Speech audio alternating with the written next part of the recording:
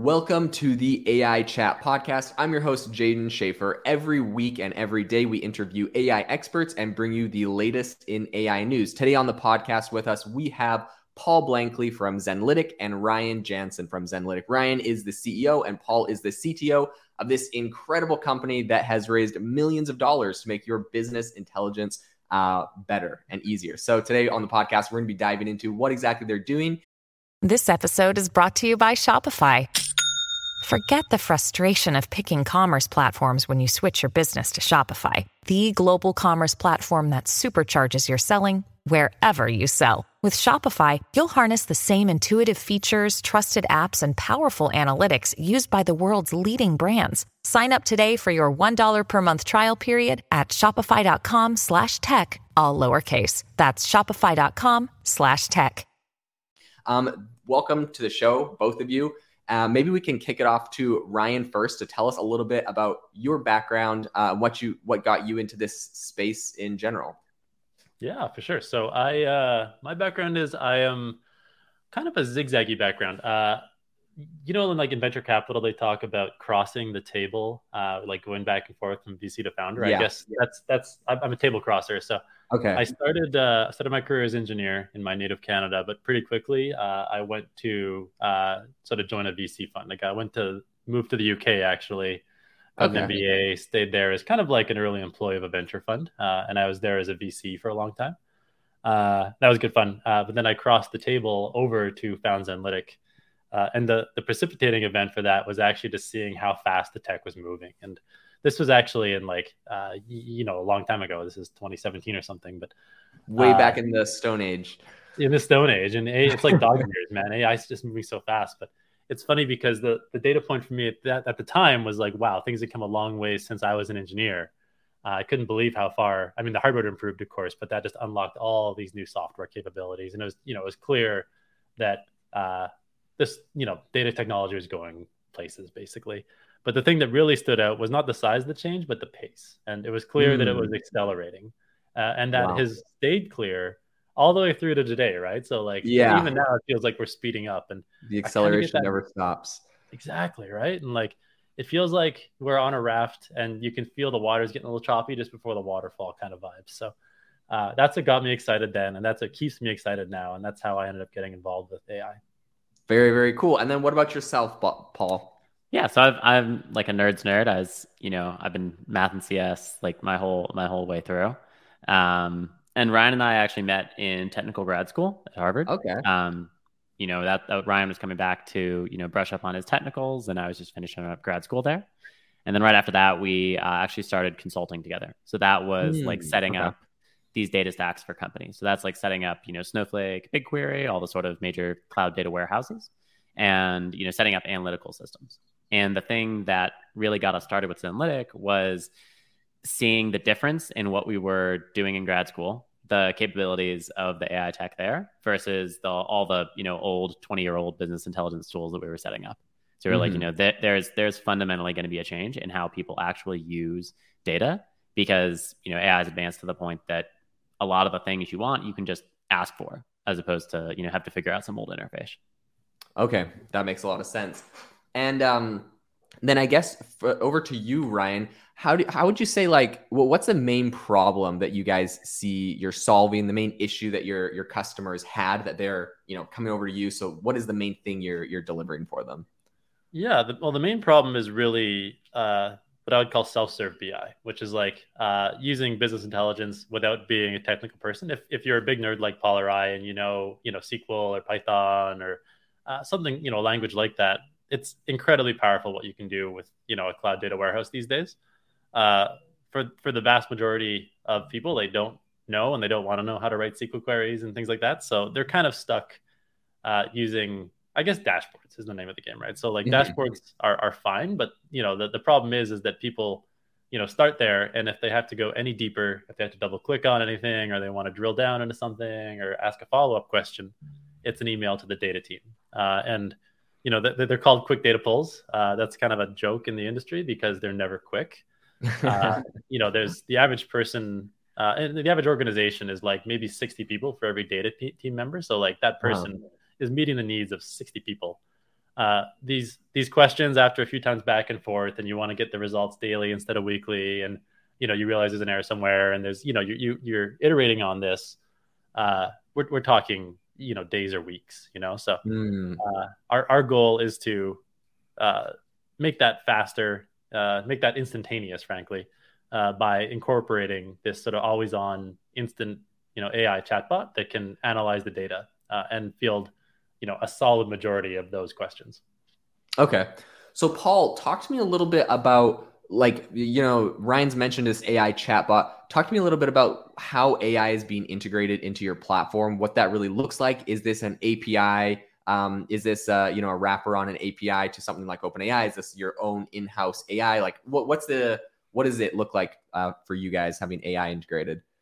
Totally. Again, and this is a really important point, actually, because there's a lot of people trying to do, OpenAI or Anthropic or something like that to SQL. So you ask it a question, it'll generate some SQL, and then it'll go and run that on a warehouse. That just does not work outside of some super trivially simple situation where you've got like two tables. It's just in any organization, the definitions themselves are super complex. Visa has a team of almost 100 people just to calculate what revenue is. These things just get really, really complicated. And you can't just let an LLM kind of guess at some SQL that might or might not be the right answer, especially when you have an executive who doesn't know SQL and can't verify that it's doing the right thing. And then, that's just not a situation that can happen, not for a public company, not for, even a mid-market company that would make a really bad decision with, a wrong definition there. For sure. So the definitions have to be correct. And the way we solve that problem is that we have a semantic layer. That's where, the data team, the people who have the context, can go in and define exactly what those definitions are. And then the LLM, instead of, having to guess at SQL and figure out all these complicated definitions, just basically picks from a menu of definitions and then just says, hey, I want, this metric over this time, sliced by this thing, filtered down for this. We can then compile the SQL deterministically to make sure that everything is always right. So the way that works on the LLM side is that we're using, GPT-4. That's really the only LLM out there right now that's capable of doing this really well. We're using GPT-4, but the really crucial point is that we have that semantic layer. That's a different architecture from every other company that's doing this. And it's really critical difference because you just cannot trust the LLMs to guess at SQL right every time. Right. No, yeah, that makes a lot of sense. I think the hybrid is definitely the right approach here. You mentioned using GPT-4. I've heard from a number of founders working on different projects, complaints with just the state. Well, I mean, first off, how long have you had access to that? Did you have early access, or is that relatively new that you guys got on? Early access. We've had access since they launched the API. Oh, awesome. Okay, that's awesome. I've heard a number of people complain about. They say going from GPT 3.5 to GPT-4's API, like they have like timeout issues and some things like that. Have you guys experienced that, and if so, is there something you've done to get around it, or has it been fairly similar to 3.5? No, so the latency is much worse. That's and that's just kind of the price you have to pay. You have to architect the application to be able to support latencies that are higher like that, which isn't fun for anybody. Like no one likes that. But you when you're looking at like 8 seconds versus 3 seconds, or waiting 3 days for something, 8 seconds is still the no-brainer. But it's still not fun. We had a lot of problems with latency with them probably 2-ish months ago. But to their credit, they have sorted a lot of that out. Really? Average request times are down probably like a third of what they were 2 months ago. So they're overall doing a really good job. Every now and then they'll have a bad day and things will take longer. But luckily our systems are architected to be able to handle those bad situations. Well. That's awesome. Yeah, because I heard complaints about essentially if you send in a bunch of requests all at the same time, there's issues and stuff. But so I guess there's workarounds in the architecture. That's awesome. Ryan, talk to me about who your ideal customer using your platform right now is. Walk me through a use case. All right, Paul mentioned Visa using it to using tools similar to calculate revenue and stuff. What's an ideal use case? I'm Coca-Cola or I'm some business and I'm going to use your platform. What am I going to do with it? Yeah, so Our users are actually sort of like, there's two groups in an organization that touch the product. The first is the data teams that sort of deploy Zenlytic. They're also the teams that are setting up data pipelines in the data warehouse. They're also the people that used to be doing those quick data pulls. So that's side one. Side two is the end user, the self-serve user. And those are the non-technical folks who are just trying to find the answers. And those, we get usage from both sides. It's designed for the non-technical user, but that means the technical user can also use it to get faster answers. So, quite often, even as someone who writes SQL, I'll use Zenlytic to like generate a SQL query and just iterate from that instead of starting one from scratch, for instance. Yeah. But the name of the game is the non-technical user. And to give you an example of, what that looks like, if you say you were a performance marketing manager, for some sort of, leading D2C brand, for instance, you'll probably have a whole bunch of dashboards that you're checking every single day, monitoring campaign effectiveness, monitoring, user traffic flows throughout the app, monitoring funnel conversion, checkout rates. You'll have a giant dashboard of stuff that's monitoring that. And maybe say one day, you'll notice that, for instance, your ROAS is going down, your return on ad spend on one of your dashboards. You'll see a bit of a dip there or something like that. That, under most circumstances, you'd actually be asking the data team for help at that point in time. You'd say, all right, I need to understand what's going on with this situation so we can rectify the problem. I'll email the nerds and be like, all right, can you give me the breakouts of these by X, Y, and Z? I want this by, first product purchase, last product purchase, whether or not they're a premium subscriber, all these slices at once, these combinations. I want this, trended versus last month at this time. Is this a real problem? Trended versus last year at this time. And you'll ask all these questions to really sort of get your head around the problem and get the shape of the problem. That's a slow process. Now it can be handled automatically and instantaneously.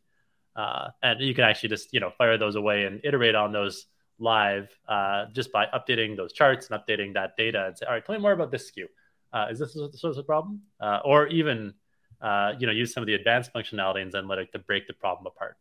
And you can actually just click and drag over and say, all right, explain to me why this dip is happening. And it will build hypotheses for you. It'll give you, half a dozen ideas. Oh, it turns out this SKU or this combination of this SKU and this particular campaign have been underperforming their historical ROAS. Also look at this particular promotion code. This is also not doing well. Did you know there was a stock out here? So like this particular, SKU is also underperforming, and it'll actually break that down into ideas for you that you can action. So it basically, your objective with any sort of, data research project like that is to take a big, vague problem and break it down into a bunch of smaller actionable problems with solutions. And we just accelerate that process. And I guess we, the build, measure, learn cycle, we're the measure part. Okay. Very, very cool. Paul, tell me a little bit about, what are some of the differentiators between Zenlytic and other business intelligence tools that are currently in the market? How are you guys setting yourselves apart and being unique in the space? Totally. So I would say the first thing is one of our taglines is that we're the world's first self-serve BI tool. And that's a bold claim because BI tools have been claiming to be self-serve for a really long time, like since before I was born. But the reason that that's actually true is that, we can dramatically alleviate this problem that Ryan's talking about, which is that quick data pull. Data teams spend, 60, 70% of their time just answering these ad hoc requests. And that's a huge amount of time just doing very basic, like filtering, slicing things that are just a little bit too complicated for end users, but really just mundane and sort of mind-numbing for the data team. So that we can actually do that because we've got the full BI suite of functionality. So it's like all the row-based access control, the complicated, BI stuff that you need to be able to, deploy this in an organization of scale.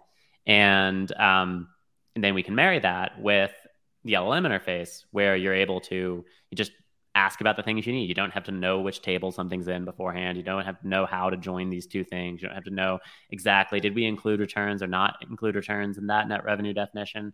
You just ask for what you need and you're able to get it in seconds. So the main differentiator is just that ability to reduce those ad hoc data requests, speed up things for both the data team who don't have to answer those and the end users who don't have to spend, a week on commenting on a Jira ticket to get some data that they need.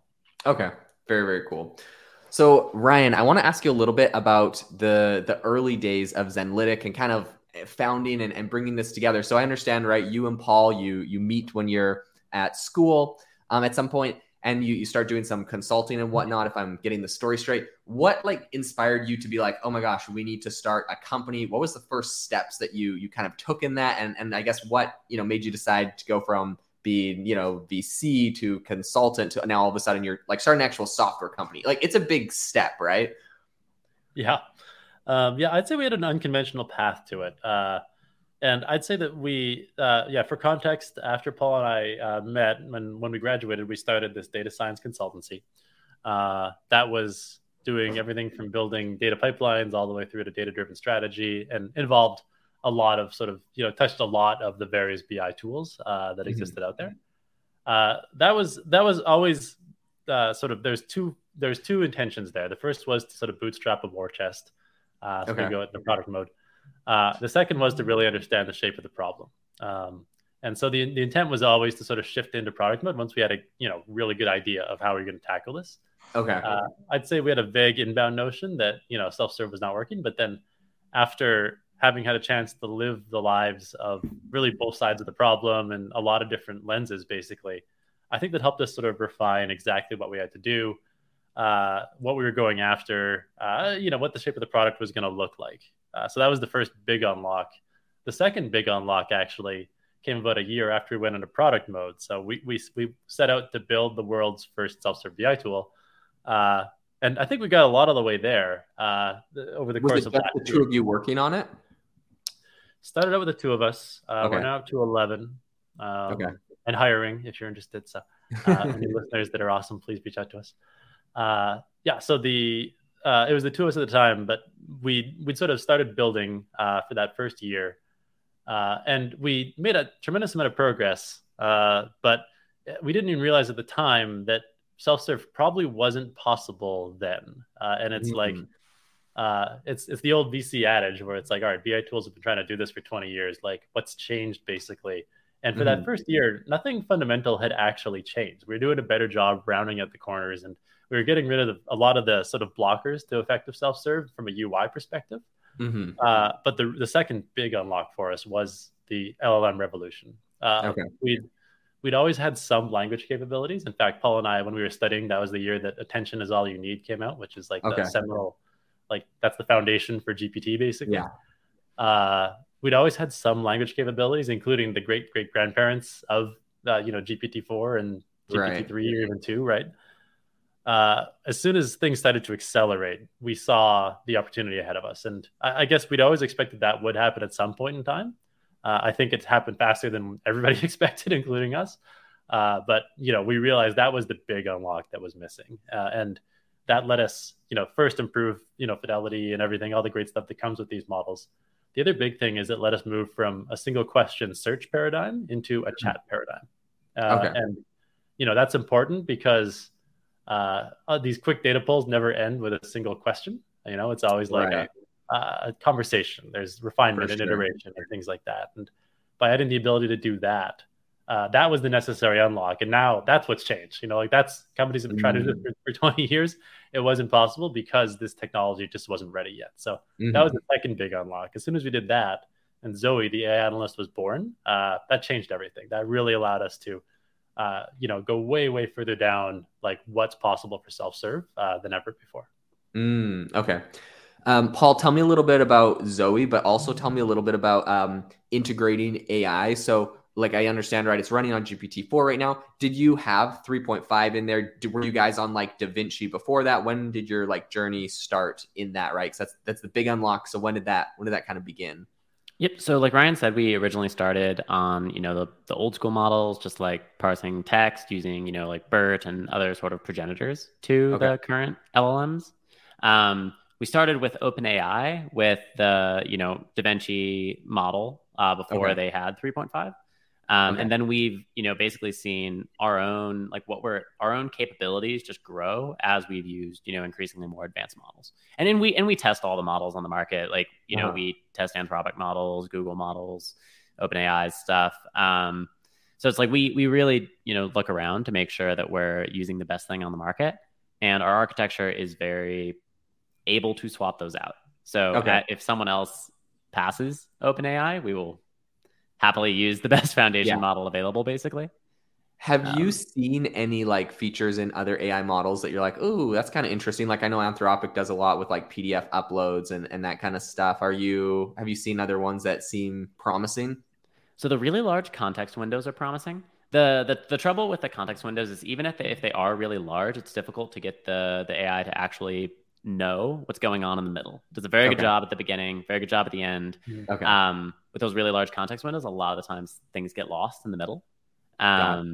So, context windows that are larger with, good attention throughout would, be really game changing. So that's one of the things that's most appealing about the Anthropic models.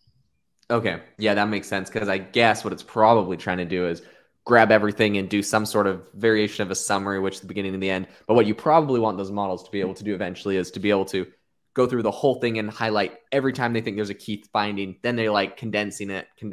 So yeah, that makes sense. That'll be very interesting. Super fascinating. It's super fascinating though, those context windows. But there have been a few studies that have shown that they don't retain the information in the middle of a long context window, and I find that so interesting because that's how humans work too, right? I was just thinking that. I'm like, that's exactly like my problem. I'm like, if you give me a PDF and said like, give me the data from this, I'm like, skim the beginning, skim the end. Here you go. Yeah, it's just neat how they seem to be coming the same direction that we are. So that it's a sign that we're on to something in terms of intelligence. Yeah, we got to get the AI to stop cloning us mere mortals and go for like the super geniuses. We got to get Einstein's brain. That's what AI needs to be based off of. But then the question is the input, is it an input problem or like the actual like algorithm problem? Because it also might be that all the stuff you need to predict what's going on is either in the beginning or in the end in everything that it's been trained on. Because that's how humans read, right? It's like you don't stick something super important in like paragraph 8 of 16. Right. So, it's also maybe just math in the sense that all the important stuff is at the beginning or is at the end. Ooh, that's a good point. That's a really good point. Ryan, tell me a little bit about the journey of Zenlytic. So, at the beginning, you said you guys decided you're going to kind of work on this project. You get started. You have like these unlock periods. You guys raised funding, correct, for Zenlytic? When did you guys do that? What made you, want to do that? Tell me a little bit about how that went for you. Yeah. So we've raised 2 rounds of funding. We raised our pre-seed round, pre-product led by Primary Ventures. And then we raised our seed round led by Bain Capital Ventures. It's a total of $5.5 million, give or take, US. And I guess my advice for anyone fundraising would be, know what you need the funds for sure. But also you need to feel that pull. There has to be you have to have the sense that it's time to fundraise. And I say that because first fundraising, is expensive, and it's like, don't fundraise if you don't have to, right? So don't do that. But also I think that unless you're feeling that pull, it'll be a lot harder to successfully fundraise. I think a big part of a successful fundraise is when you're having conversations with investors, they're going to feel that pull through you, and that'll actually make you more effective at pitching. So I guess in our case, the first sort of pull we got was like, it's time for us to get out of consulting mode. And that was the first thing, is like, all right, we see the opportunity here. We've validated that there's a huge problem in a big market. And it's kind of an interesting place because a lot of the big leading BI tools from then until now have been sort of languishing after acquisitions. So like a bunch of them just got bought up by some of the bigger companies, and they've been sort of undergoing transformations and transitions and changing focus and changing owners. And, that does not lead to a fast-paced, innovative environment. So there's, we figured this out. And as soon as we saw the opportunity ahead of us, that got us really excited. And that said, all right, it's time to tackle this full on. And that helped us fundraise in the pre-seed motion. I think at the seed stage, we started to feel the wheels were rattling off the tracks in terms of how fast we could expand. When we closed our seed round, we were 3.25 people, which I think is quite undersized by most companies. Yeah, that's pretty small, it's pretty lean. Yeah, and it's part of our philosophy. We'll always be like a super dense, lean team, and I think that's just how we like to run things. And I think we can get a lot more done a lot faster that way, just by having a handful of really, really great people. But anyways, when we were raising the seed round, it was, we were 3.25. Wheels are falling off the tracks. We were totally just kind of stun locked out between product development and speaking to new people. And we said, all right, it's time to add more hands. We're feeling the demand for this product. People are getting excited. It's time to add more hands around the go-to-market side, add more talent there, add more engineering capabilities. We could feel in almost every area of the business, we had a really good use for additional capacity. And we said, that's time. Let's go for it. Okay. Yeah, that makes a lot of sense. Paul, tell me a little bit about what you think were the hardest technical aspects of getting this platform off the ground. What was like the hardest things you had to struggle with to get right on this thing? I think there's three things that I'd say here. The first one is figuring out our explain change capability. That's basically this very esoteric field of algorithms we actually had to push forward to be able to answer those why questions. The other thing is critically just like the semantic layer. We made some improvements to, underlying like SQL compilers that involve a lot of complicated stuff like graph theory and other, just really complicated to actually get that out. Those are sort of like individual crux moments. The thing that I think is really underrated in all software businesses is that it's just complex. You know, we've been building BI tool for several years now, and you just find all these little problems, these little issues that just come up that you have no way, there's no way to find them or anticipate them outside of just experiencing them. So the example with an established company is Salesforce. You can't just replicate Salesforce by copying basic CRM functionality. Salesforce has figured things out in 2 decades of building a CRM that all other CRMs just have to go through that same painful experience to be able to replicate those features effectively. So it's like going through that is really the thing that's hard to copy. That's difficult things we figured out in the UI, difficult, complicated, bugs that have come up, things that we've had to sort out. So the complexity itself is one of the cruxes that's often missed in software businesses. Yes, I definitely can see that. And then Ryan, question for you. Talking about raising a pre-seed and a seed round and whatnot. What was the actual process like for you? Did you go and just cold outreach? I know that you had worked in venture capital before, so were you tapping into some of your previous contacts? Like, how did you put that round together, and what was that journey like? Yeah, for sure. One last one, because we got to bounce here after this, but I think that it's interesting because even though I was a VC for a long time and I have like a network of friends in VC, which I think is why a lot of people get into it, and so I think it ultimately fundraise. I actually didn't use that at all in any of our fundraisers, really. Really? Once or twice, but it always just happens so organically and kind of quickly, I guess, that I didn't have to really tap into that. And I think that the greatest lesson I learned as a VC is actually not like that the network is important, but I think it's important to, if you do your homework and you get people informed and excited about what you're doing before you're fundraising, and just maintain those contacts of people as an entrepreneur, I feel like just being prepared is 90% of the battle. Like if you come to a firm that that you've been keeping up to date, you've been calling shots and making those calls and saying, next time we meet, we're going to be doing this, and then you do that. That is just super impressive. That's more impressive than telling anybody your story, just letting them live it.